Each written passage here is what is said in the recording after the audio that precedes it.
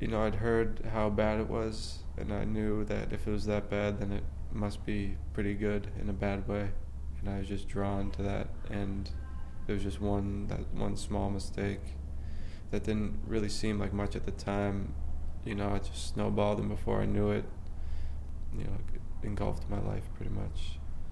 I've had a long story when it comes to addiction, both dealing with it myself and as well as, my friends who have dealt with it. Some of them, are no longer with us.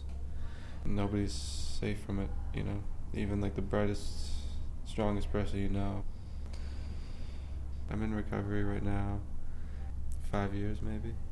Not continuous, but 5 years from the first attempt. Every time you relapse, it's not like the first time you start using where it takes a while to get, and really form a strong addiction. You pretty much pick up right where you left off, right back to where you were, like right in the depths of it. It doesn't really take time to get to the bad point, and it's dangerous too. Listen to your friends and your family, because you think you know what you're doing, but, it's so easy to lie to yourself and to trick yourself into continuing to do things and keep kicking it down the road. And the longer you do that, the harder it is. The earlier you deal with it. I wish I'd dealt with it years ago. I could have years under my belt right now, but I don't. Talk to people.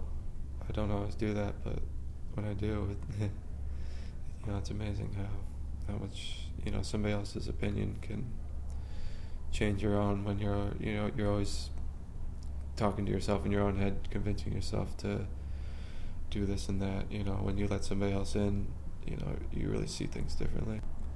I'm really lucky to have a good group of friends who are always, keeping an eye on me and never gave up on me, even though I gave them every reason to, And it's important to find things that mean something to you, because there's a lot of time in the day, and the more time there is in the day, the more time there is to, be exposed to triggers and whatever that might, bring you back to step one. So you have to find things that make you feel good naturally, I guess.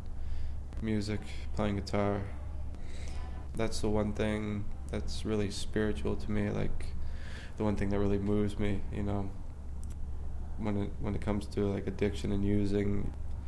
The only time you feel good is when you're using, but music, would even make me feel even better than that sometimes. So, that was the one thing I'd always have.